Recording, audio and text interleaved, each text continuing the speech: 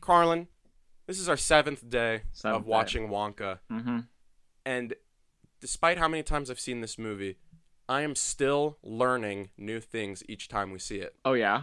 Like what are you learning?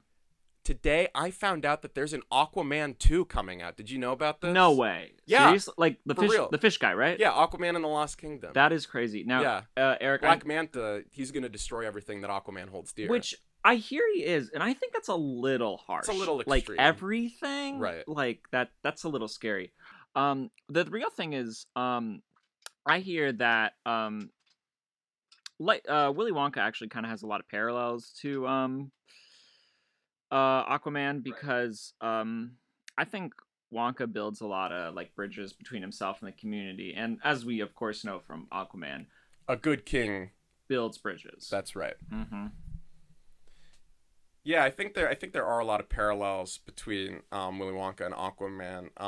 For instance, Aquaman can talk to fish. Willy Wonka can talk to chocolate. Mm-hmm. And they both have moms who live on the water. Yeah. Or in the water, I suppose this is Aquaman's case. The trailers for this movie are really fascinating. Oh, Colin, yeah. because I feel like we've talked about this a few times, but they don't really know how to market this movie. They don't. And it just feels like a real, believe it or not, even though this was the 7th day of us seeing this movie, not a single time, not even this time on the last day, have we made it to the movie theater in time for all of the trailers. No, yeah. So we have a few blind spots. Right. But even from what we have been able to see, it does feel like a real grab bag of trailers. Because it'll be like, here's the Color Purple trailer. Yep. Because it's also a musical. Here's a Dune trailer because it also has Timothée Chalamet in it. That was weird. The Dune trailer was weird. Yeah. And then you'll go right from Dune Part 2 into an animated French movie called The Jungle Bunch that stars a guy named Philippe Bozo as an animated, beaver or something. Shout out to Philippe Bozo. Gotta be the most French name since Timothée Chalamet. Dude, when that guy unfortunately passes, we're gonna have a big Rip Bozo. My week with Wonka, day 7, coming up next. Say my name. Willy Wonka. What? I'm very excited to introduce our next and final guest on My Week with Wonka. Her writing has appeared in GQ, New York Magazine, W Magazine, and she's one of the select few people followed by Timothée Chalamet on Twitter. Iana Murray, thank you, Iana, for being here. Thank you. I'm really excited. I was really thrilled when I got your email, Eric, because it's the most insane idea for a podcast I've ever heard, and I was like, I need to listen to this immediately. Well, I'm glad that you felt that way. We were talking about what we wanted to do for our last episode. Thought shot in the dark. Let me shoot you an email and just see, because I know that you are a big fan of Timothée Chalamet's work. I believe in my email I referred to you as a Chalamet scholar. So, I'm very glad that you responded and were down to come onto the pod. Yeah, it's an honor to be your last episode. I'm excited to hear just the whole journey you guys have had with this film, because I've only seen it twice. So when you first saw the trailer for Wonka, or when you first heard this project was announced, Timothée Chalamet is going to be in a Wonka prequel, did you think oh yeah, that's going to be a good movie, or oh yeah, that's going to be a movie I want to see 7 days in a row? Well, I'll admit, the first time I saw the trailer, I wasn't exactly thrilled. I was gonna go see it regardless. Right. But I was like, this doesn't look as good as I hoped. And then I kind of deluded myself into thinking it was gonna be a masterpiece. I think when the second trailer came out, I was in a group chat with my flatmates at the time, and I was like, I think this movie is gonna be good, guys. Trust the process. It'll be great. And they were all cooking me, saying you're actually delusional. It's gonna suck. But it paid off. I'm a fan. Yeah. Here's how Wonka can still win. You know. I was actually gonna ask, because you said that. What do you think of the film not making the Oscar shortlists? We were gonna ask you about this. So it's good that you brought this up. I think it's a travesty. I think at least a couple of the songs should have made the short list. I'm not saying there needed to be a guarantee of a nomination or whatever, but just let's see Sweet Tooth on the list. Let's see Scrub Scrub on the list. Or like just World of Your Own. yeah, Like, you know, yeah. these they're like, these are great, fun, colorful songs. They're catchy too. The songs have, funny enough, been like the one of, at least for me, one of the reasons like keeping me going to this, because they make it easier to watch it on repeat viewings. Because I'm like, oh yes, yes, Sweet Tooth's coming on. Yes. Right.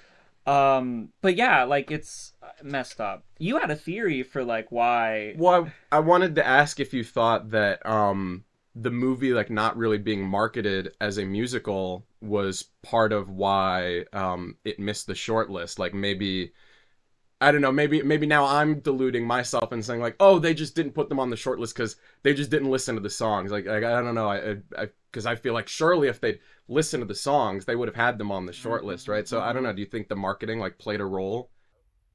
I'm kind of with you, honestly, because I generally think like the songs are really great, and I have been singing like to myself every once in a while, Sweet Tooth or Hatful of Dreams. They're all kind of bangers. Like, they're all really great. And I do think like the marketing probably played a role in it. Saying that, when I went to see this again today, because I just came back a couple of hours ago from my second viewing of it, there was like the trailers for Mean Girls and The Color Purple, and there was like the whole thing about how like they weren't marketing these films as musicals, but these trailers specifically were like about the music, and I was like, the music in this doesn't sound great. Like, I'm not really like feeling inclined to watch these films because I've heard the songs. So maybe they do have a point about you tricking people into seeing these musicals, because like it's not selling it for me. Mean Girls, the music. I feel like these songs, at least for me, I mean, maybe I've been like brainwashed by hearing them 7 days in a row, but if these songs had been in the trailer, I mean, obviously I was going to see the movie anyway, because I had to see it 7 times, but, you know, I feel like these songs would have, been enticing if they were in the trailer, especially because it doesn't feel like they just, they wanted to do a Wonka movie and put some songs in it. Like, I feel like the music is really ingrained into the movie. A lot of the songs are like incorporated into the score. And I was reading your Letterboxd review of the movie, and I feel like you put it really well. You said, I'm paraphrasing, that even when the songs aren't playing, it feels like a musical.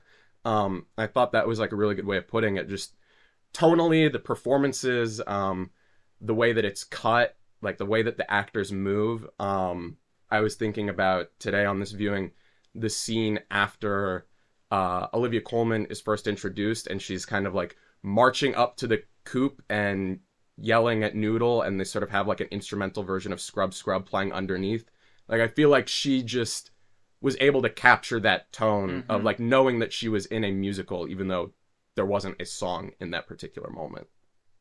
Yeah, absolutely. And I do think like if the music had been in the trailer, I do think like it wouldn't have been to this detriment, but I can also like imagine the discourse right now about like people talking about Timmy's singing ability and stuff, and I'm trying to like, watching this again, I was trying to reason like, because Timmy's not the strongest singer, let's admit that, like why he'd be like suited for this kind of role, and it got me thinking like, Wonka can't even read, so let's not think like he's trained in singing.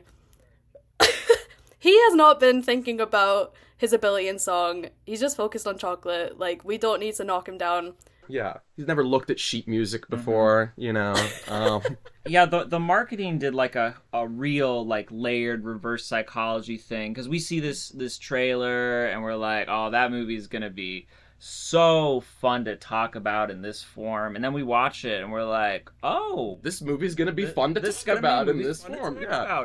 And now they've got us seeing it 7 times and potentially other people seeing it times. So, you know, maybe they actually were, maybe the marketing people are, you know, they're playing 4D chess and they've really won in this scenario. So, well, I wanted to ask, because 7 times in 7 days is insane for any movie, Wonka or otherwise, but I wanted to ask, what's the closest that you've come to a My Week with Wonka situation in your life? Is there a movie that you've seen like multiple times opening weekend, or, you know, twice in one day, or, you know, anything like that?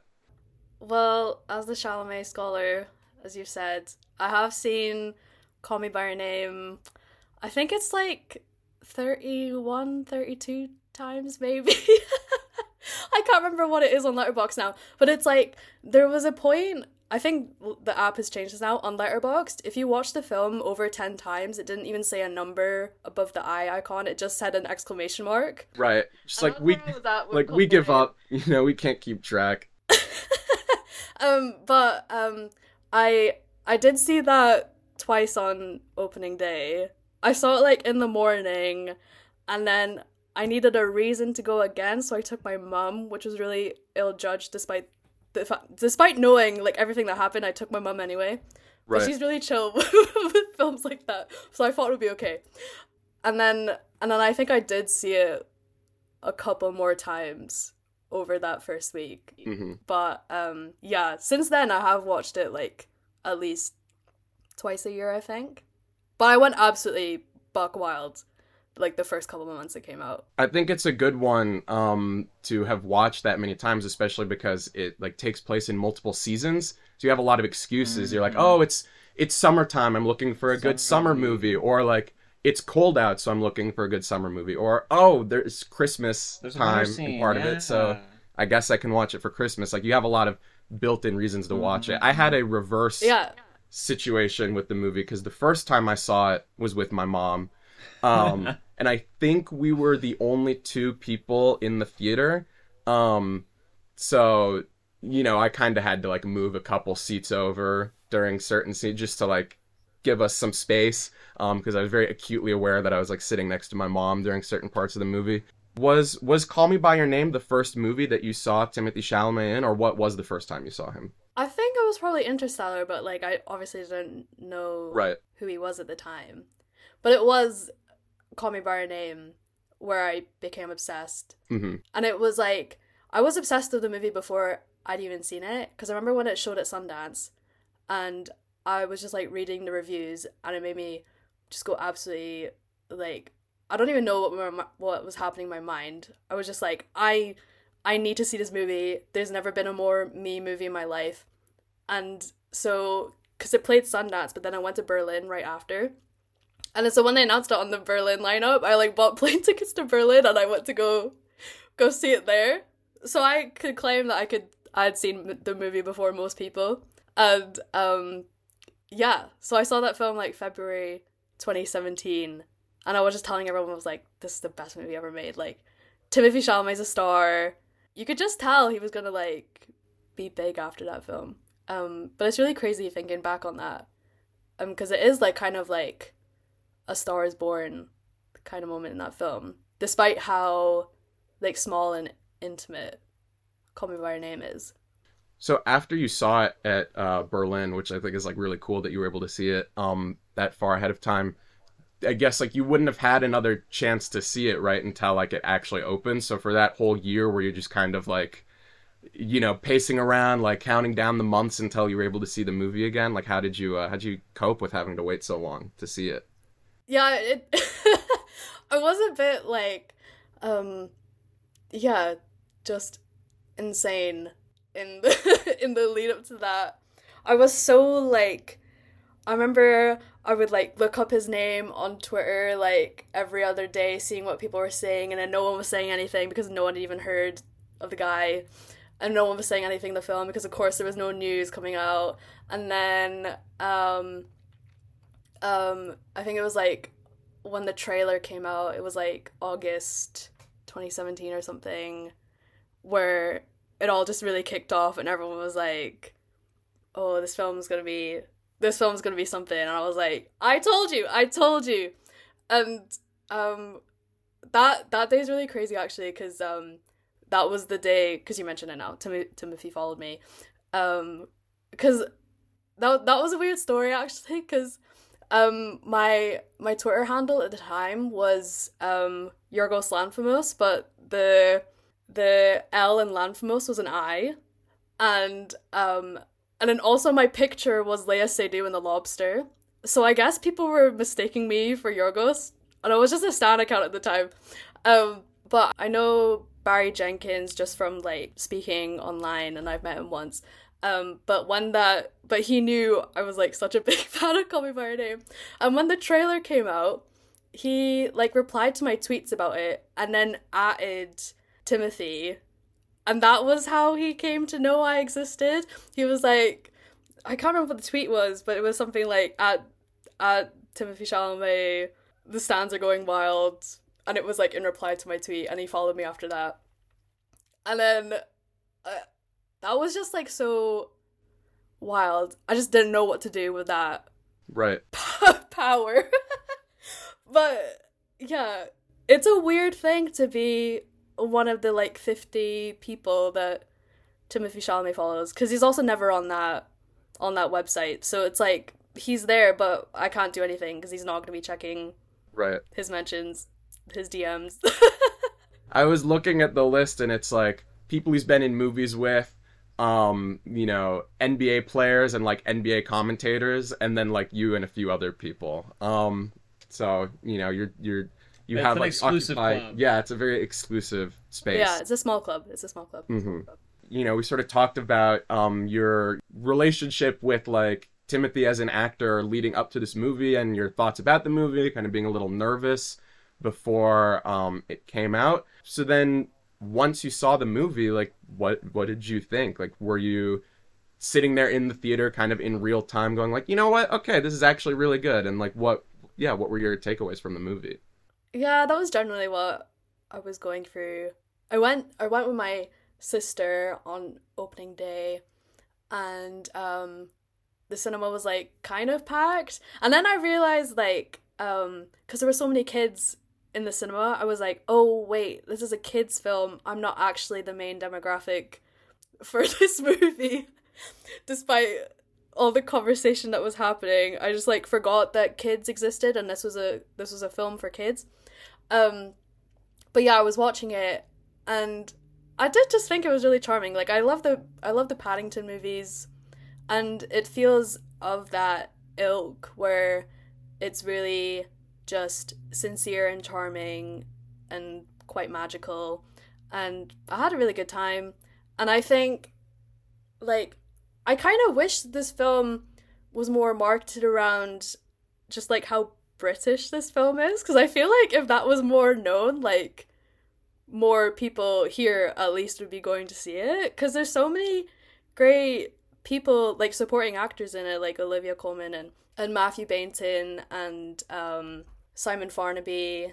Yeah, I remember when I went to see the film, my sister and I went, like, we were like, oh my god, because what are their names? Charlotte Ritchie and Phil Wang have this cameo where they're the couple that get married, and then Phil Wang like dances on the tables with Timothy, and because we both love, I don't know if you know Taskmaster. I was about to say that's where I know him from. Yeah, and we're like so obsessed with Taskmaster, so every time like someone from Taskmaster or like Horrible Histories was showing up in this film, me and my sister were like, oh my god, it's them. It's like there's like so many cameos of like just like iconic British character actors.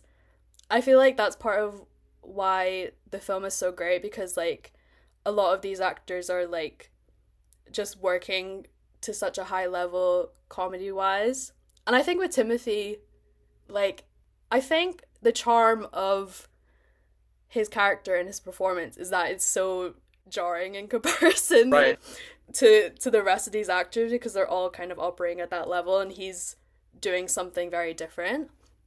But I think it works. And I think it kind of fits in with the story anyway, because it's about this guy who's kind of, you know, wiggling his way into this place that he's not really allowed to be in. So I think his performance works well in that way. I will say, I don't think like it's like a home run every scene he's in. I think there are parts of it where like the delivery is like not quite there, like, you know, the I'm making chocolate, of course, and all that. For every Bingala you get, which is one of my favorite lines, where he yells out Bingala. For every Bingala you got I'm making chocolate, of course. This has been a recurring bit on the pod where he finds any excuse to say Bingala on every episode, and he really loves yelling it into the mic, which is a lot of fun for me when I'm editing. Yeah, I like audio peaks. But today when we were watching it, because like you said, it is primarily a kids movie, and so you show up and you're like, oh right, like we're not the primary demographic for this. You know, yeah, we're at a matinee, a lot of kids. Right. Certainly was awkward for us going to the same theater 3 days in a row to see a kids movie, and the ticket takers like, weren't you here for this yesterday? But you know, today there were a lot of kids in the crowd. There was a kid sitting next to me, so on the other side of Carlin, and when Carlin laughed at the Bingala line, this kid turned to his mom and said, "He's laughing at weird stuff." That's okay. That just shows, I think, the power of the cinema. You know, there's jokes for everyone. There's jokes for everyone in this movie, which is what we've been talking about. It seems like it's a really good family movie. Mm-hmm. We've noted it's a good Christmas movie. It's got like that nice cozy vibe to it. Mm-hmm. I wanted to go back to what you said about Timothy sort of being like out of place with a lot of these British actors, and I think you're right that it does work well for the movie. First of all, I think it's cool that Paul King clearly has like a lot of respect for these British TV comedies, and you do have like big stars in the movie like Keegan-Michael Key, Hugh Grant, other people that are more known to American audiences.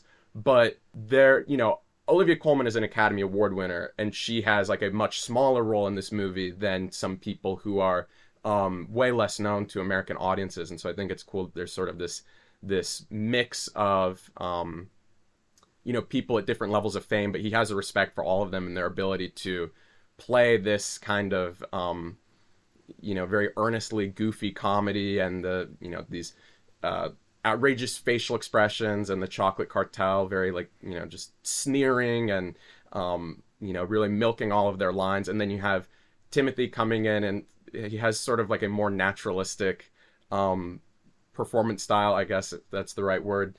He sort of stutters through some of his lines, like when they're all yelling at him about poisoning the chocolate, and he's like, No, I didn't poison them. I think it adds to the comedy of the movie that he sort of is at odds with their performance style.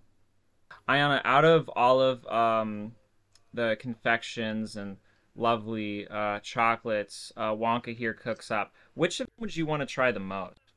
So the thing about me is that I actually don't like chocolate. Wow, just like our friend Eric here. It's true. It is. That's okay. That's okay.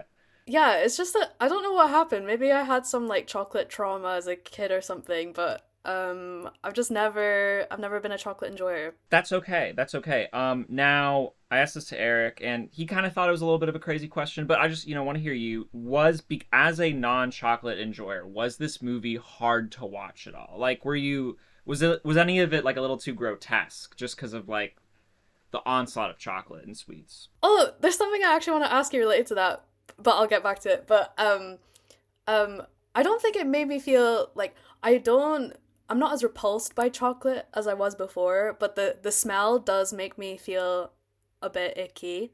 So I think if I was in that the room where it fills up with chocolate when they're like drowning, I feel like that would be 10 times worse for me, because I would be like gagging if I was living through that. This would be a great movie, not for you two, but this would be a great movie to put in 4D, like get some smells going in. Smell-o-vision. Yeah, smell-o-vision. Maybe there's like some chocolates you can taste throughout the movie. I think that would make it a really good experience. I said that the movie like didn't repulse me because a lot of the chocolate doesn't really look like chocolate. It's it's sort of like when you see those TV shows about like these very elaborate cakes, and they don't really look like a cake, they just kind of look like a sculpture at a certain point. And a friend of ours who was on the pod earlier, he had complicated feelings about the chocolate because he liked how colorful the movie was, and the chocolates are obviously a big part of that, but he said he's like, I don't think the chocolates should have been like that. I think they should have just looked like chocolate. So he has a sort of very chocolate cartel view of chocolate. I suppose he thinks it should be simple and uncomplicated. I feel like the chocolate not looking like chocolate would be good for me though, right? Because it would be like the marketing Wonka not as a musical, but for chocolate. Like I would eat the hover choc, I would eat the giraffe macaroon. Oh yeah. And then I'd take a bite and I'd be like, oh, this is disgusting. Never mind. When the question I wanted to ask was, over like the 7 times you've seen this film, you know when like when they're drowning in chocolate, have you ever held your breath while they're under chocolate? Because I've done that both times. I'm so glad you asked that, because I did that today. Because I was like, they're like panting like for their dear life when it comes down, and I was like, I'm gonna try this. So I held my, and I to be fair, I didn't do the mistake. I know sometimes swimmers, they'll do like a bunch of quick breaths and then one big breath, like and I didn't even like do a big inhale. I was just like, and then I was like watching the movie and I was like, oh God, this is hard. This is, but I held it, and I didn't time it, so maybe if we did like my week with Wonka +1 and we did an 8th viewing, maybe I'd get my no 8th viewing. No 8th viewing. Not for a while. Maybe if we did, I'd get my stopwatch out and just make sure, and then maybe I'd like check in with like the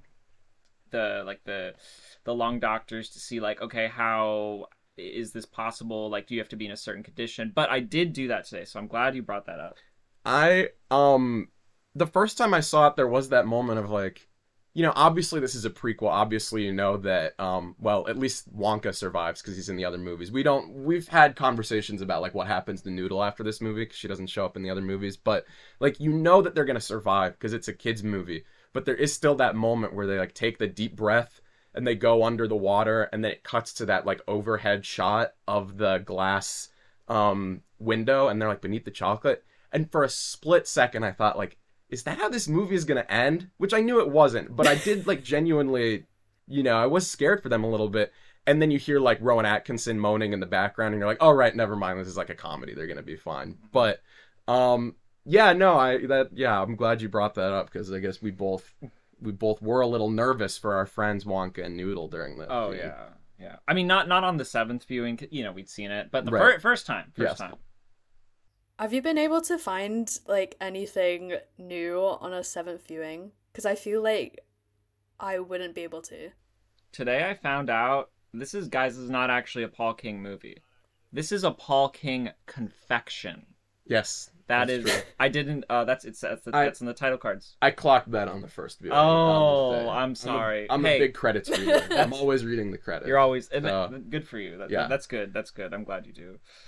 I noticed that there were some Easter eggs to some of Timothy's other movies sprinkled in this movie. There's a scene where he says, "Look at the bones," which is obviously meant to be a reference to Bones and All. Yes. So that was a fun little Easter egg that we caught. No, I don't know. I don't know about like on the 7th viewing, but definitely throughout there were different things that we caught. I would say one of the big things for me was figuring out all the different ways that the songs are woven into the rest of the movie, like an instrumental form. Because the first time you see it, you're just listening to the songs, and then the second time you realize like, oh, the songs are kind of incorporated to the score, and then you realize like, oh, the police sirens are Sweet Tooth, and when he knocks on the door of the cathedral, that's also Sweet Tooth. And the monks are singing. They're singing Sweet Tooth. Right. So I guess mainly it's Sweet Tooth because that's my favorite song. So I'm just looking for it everywhere now. But we've been able to find little details and things. Did you? We talked about the songs and liking the songs and everything. But did you have a favorite? So I don't think we asked what your favorite song was. Oh, my favorite Sweet Tooth. Yeah. As well. Yeah. I really like the sort of like barbershop quartet harmonies they've got going on in that song, and I think also the just the way that scene plays out with the choreography and just the sort of like interplay between everyone in that scene, it just kind of like tickles your brain in the right way. And then listening to that back, it's a banger. I wish that was on the short list. Like, I know like A World of Your Own was like their main one, but like that one slaps. It deserved better, honestly. I agree. And I feel like, because the Best Original Song category, it's about awarding the Best Original Song, but really it's about getting those people to perform on stage at the Oscars. Yeah.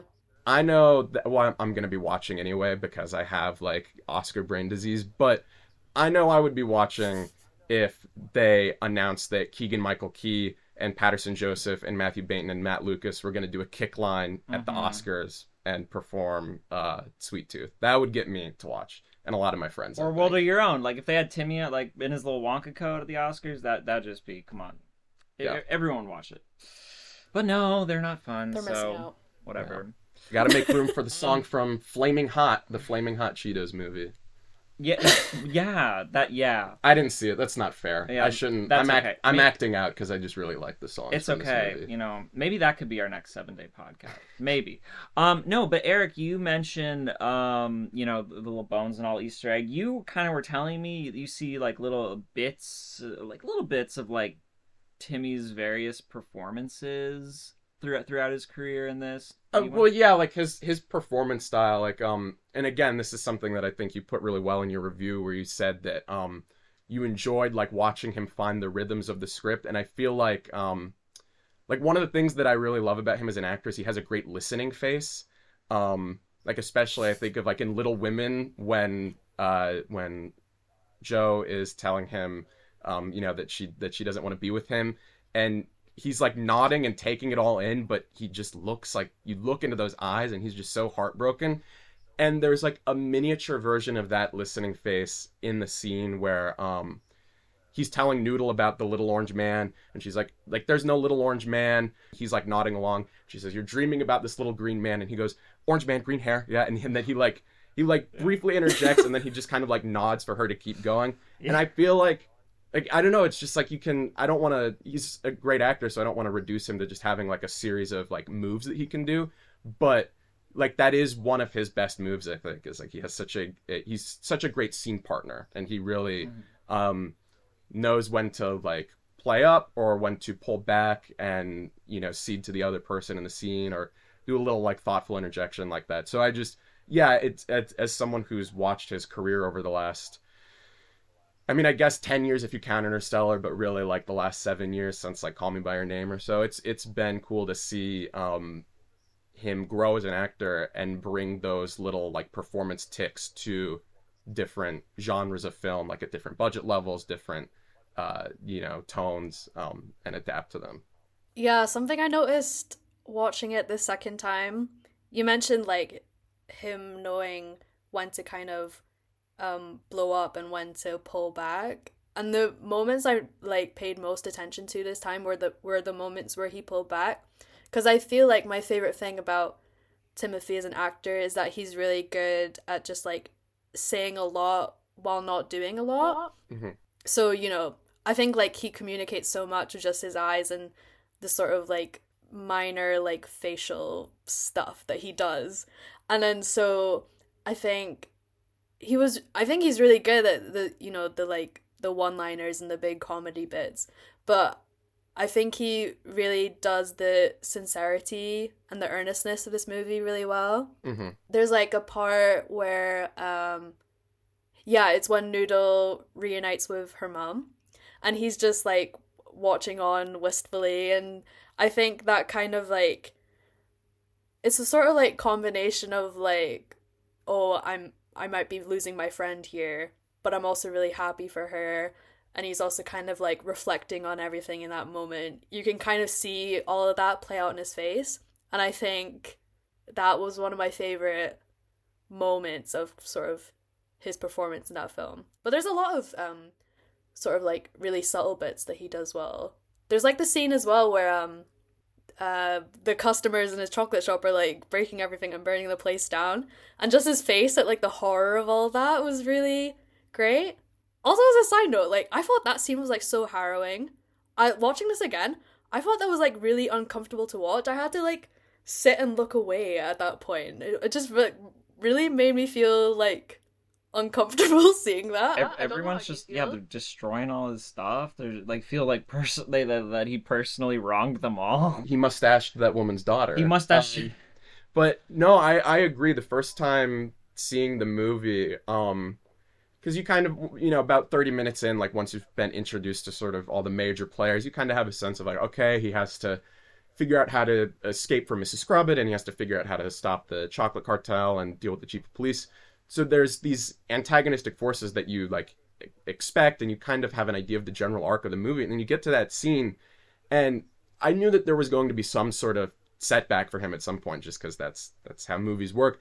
But I really did not expect that kind of like, yeah, I mean, harrowing, I think is a good way to put it. Like, everybody turning on him, because you expect those like plot complications or setbacks to come from the antagonists. And I suppose it does indirectly because they're the ones who poison the chocolate, but you don't expect all of these people to turn on him, especially so quick after World of Our Own, which is just sort of such a like triumphant song. And I think they like handle that shift really well. It's surprising, but it doesn't feel out of place at all. I think it's really interesting as well because like what Willie's whole thing throughout the film, probably not when Willie becomes Wonka, whatever, but like his whole thing was that he believed in the kindness of strangers, and then he's kind of opening up his world per se to these strangers, and they just turn on him instantly. And I feel like, I wonder if you guys have a theory about like how Willie became Wonka, because that just struck me now, actually, the fact that like these people turn on him, and it kind of like, I guess you could have like a loss of faith over like the kindness of strangers when something like that happens.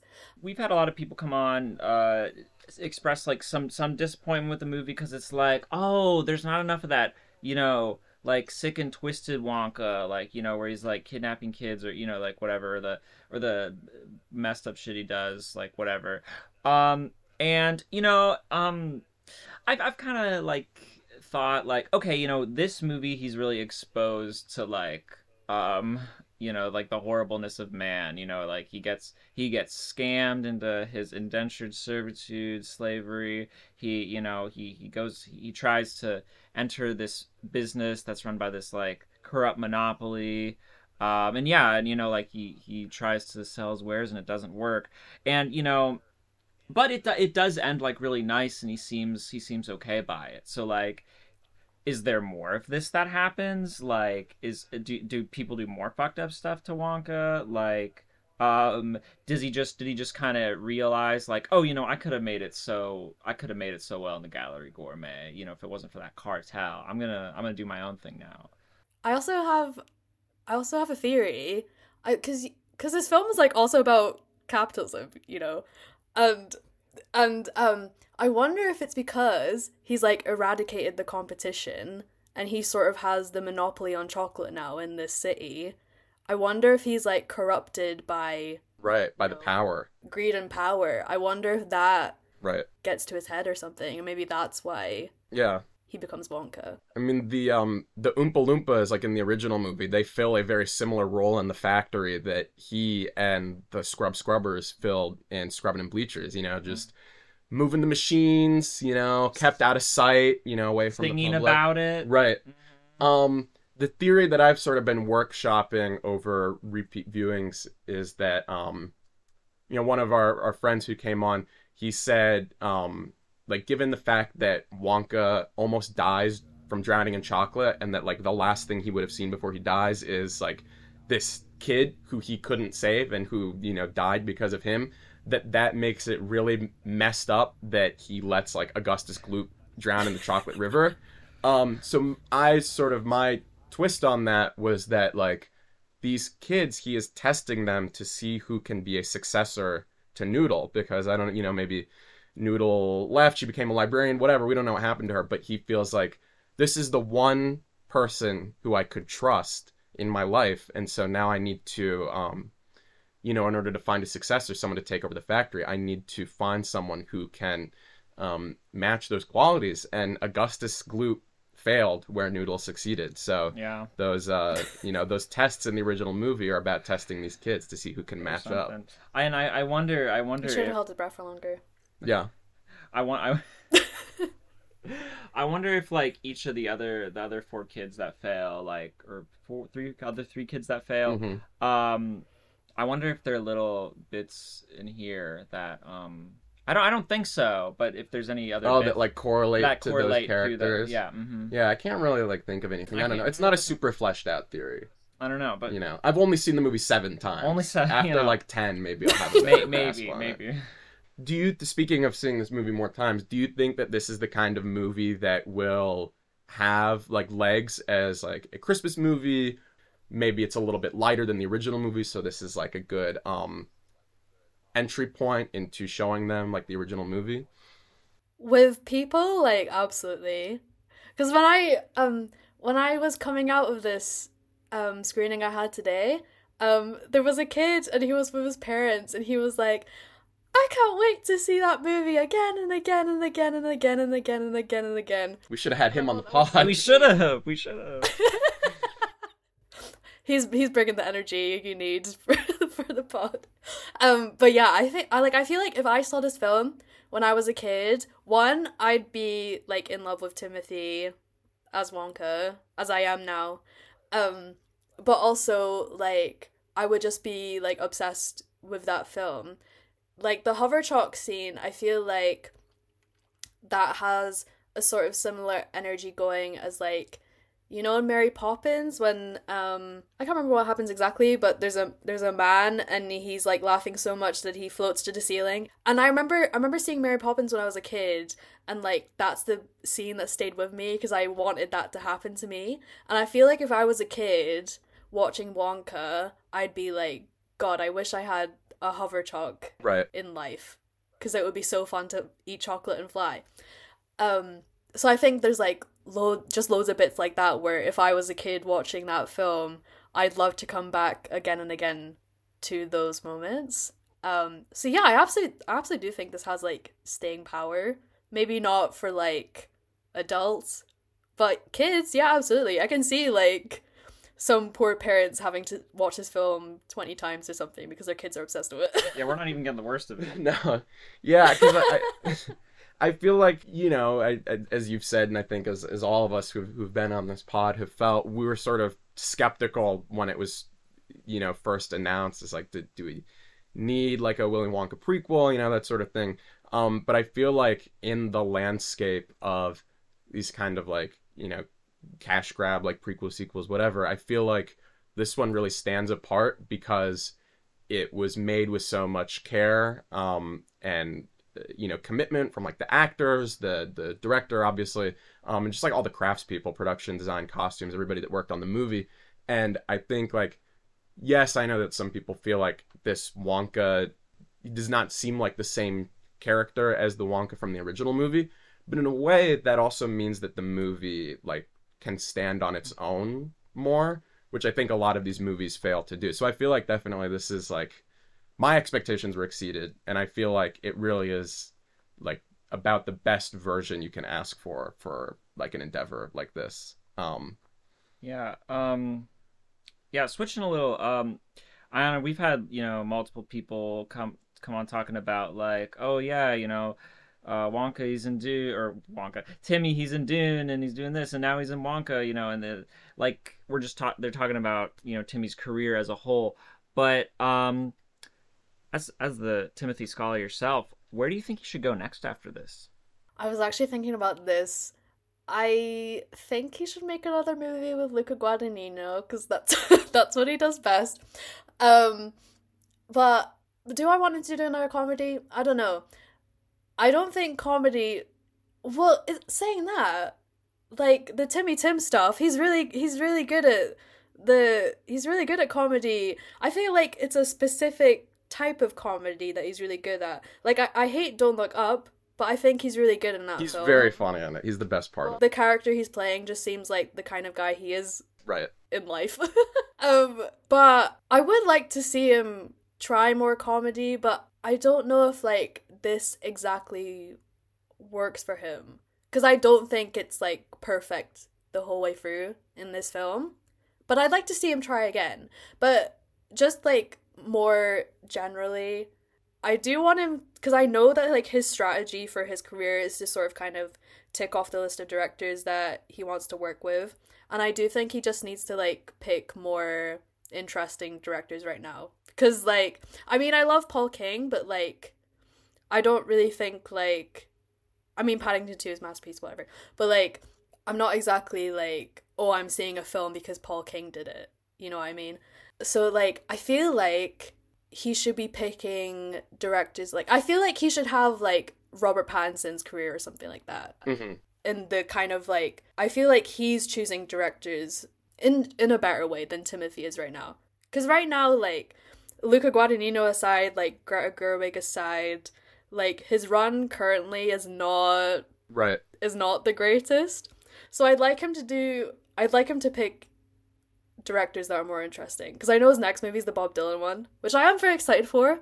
But, like, James Mangold is, like, a dad movie guy. Like, I'm not really, like, hyped to see the next James Mangold film. So I would just like to see him pick more interesting directors. Like, I'd like to see him work with, like, Bong Joon-ho if he ever... Okay, well, yeah. He's doing Mickey 17, so he'll do, like... He'd do American movies again. But, like, someone like that. Like, proper, like, auteur level kind of stuff. Like, Oh, wait! Now that I said Park Chan-wook, did you notice that it's, like, Park Chan-wook's...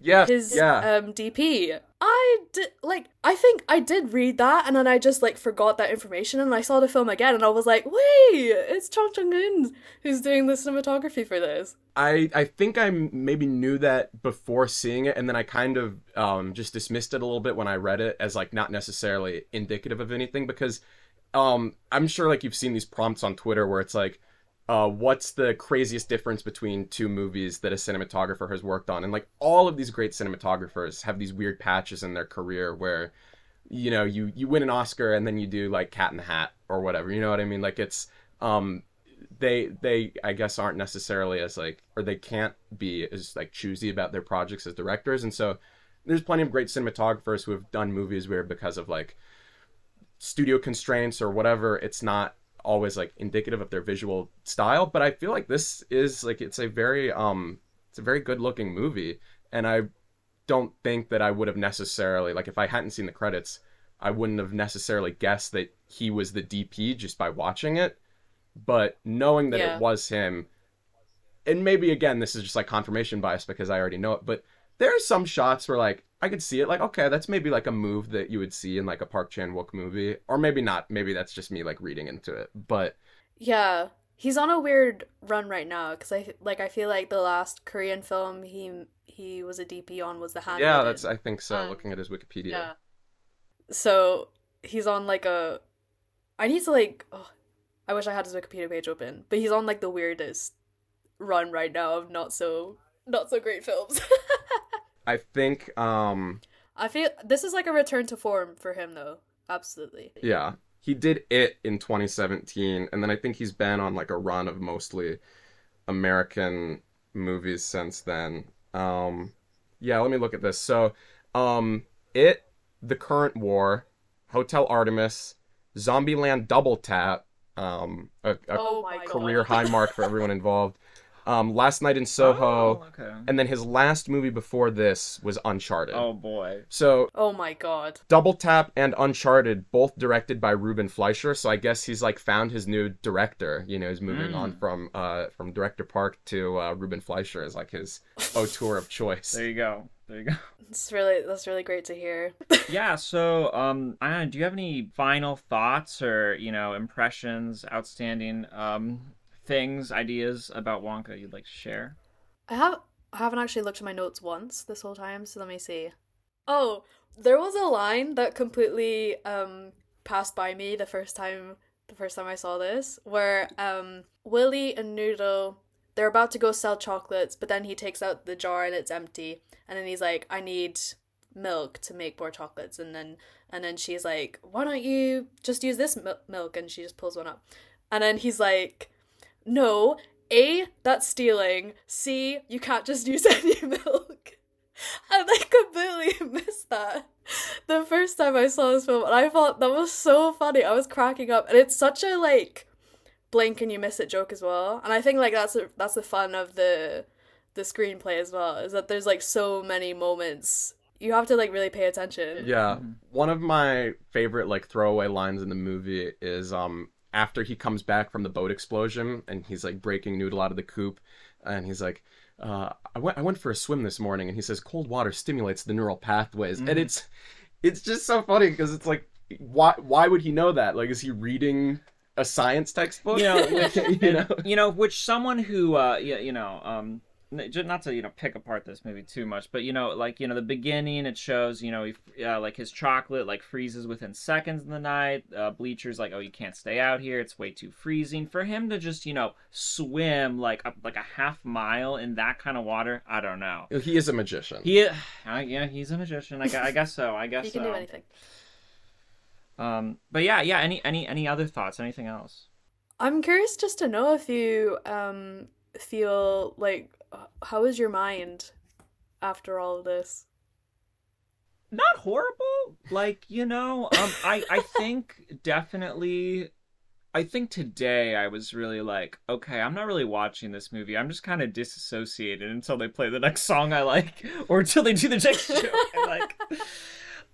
Cause yeah, our screen, we had a matinee and there were kids and they were being annoying, and I was like, I can't be too mad at them. This movie's for them. And I've also seen this 6 other times. Right.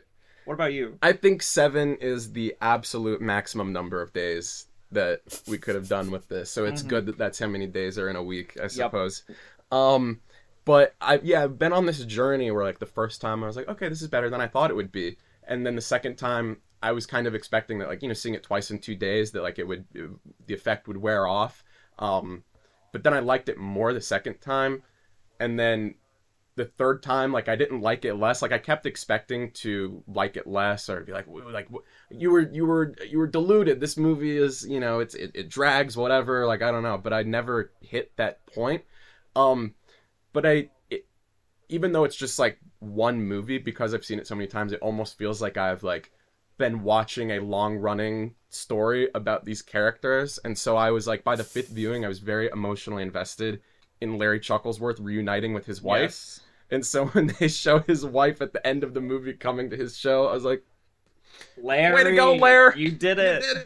You got her back.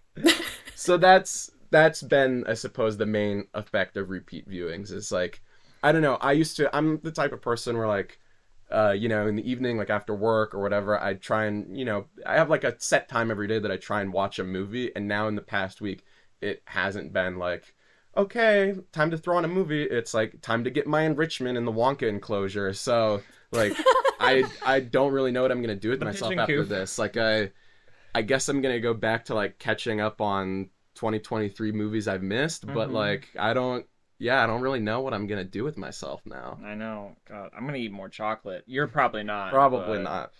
Iana, unless you have any other thoughts, would you like to talk about any either projects you're currently working on, or where our lovely listeners can find you at? Yeah, I'm kind of tapped out for Christmas, so I don't really have anything going on right now. The last piece I had out was I profiled Greta Lee. It's a really good piece. I really liked it. Thank you. And you can find that in online and in British GQ. So that's the last thing I've done, and that was really fun, and I really enjoyed it. And she was a really good chat. So yeah, that's where you can read my stuff. And then I'm also on Twitter at Iana Murray, and then I think my letterbox is also Iana Murray.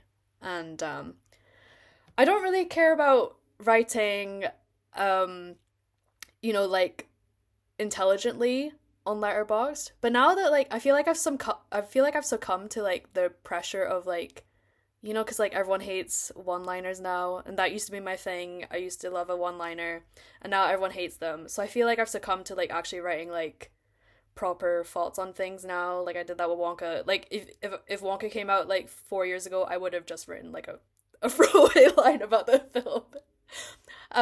But yeah. So I'm writing slightly more intelligent things than I used to on Letterboxd. So maybe you want to follow me there. I can't speak for Carlin, but I was just checking, and you were one of the first 10 accounts that I followed when I joined the site. So no way! Oh, thank you.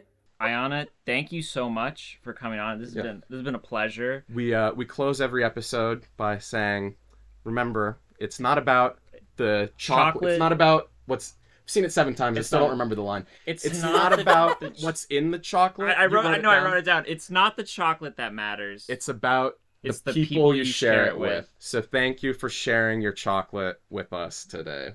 Yeah. It's been a pleasure sharing chocolate with you. Thank you so much to Iana Murray for joining us on the pod. We were really excited that we were able to do that interview. Carlin, we've reached the end of our week with Wonka. How are you feeling? Wow, I am feeling super sugary and super sweet. How about yourself, Eric? I'm feeling like I don't want to eat a piece of chocolate again for a long while. Not that like you have recently, but you know. Right, but I'm not going to start now. Yeah, no, this isn't going to start. So guys, if you, I mean, good takeaway. If you were a chocolate hater going in, or a chocolate distaster, I don't think Wonka's going to like convert you. So that's that. But yeah, it's been like a nice time here. Watching this movie. I don't know when my next viewing of Wonka will be, but you know, I'll be remembering this for sure. Yes. And we hope that you all enjoyed your weeks with Wonka while listening to my week with Wonka.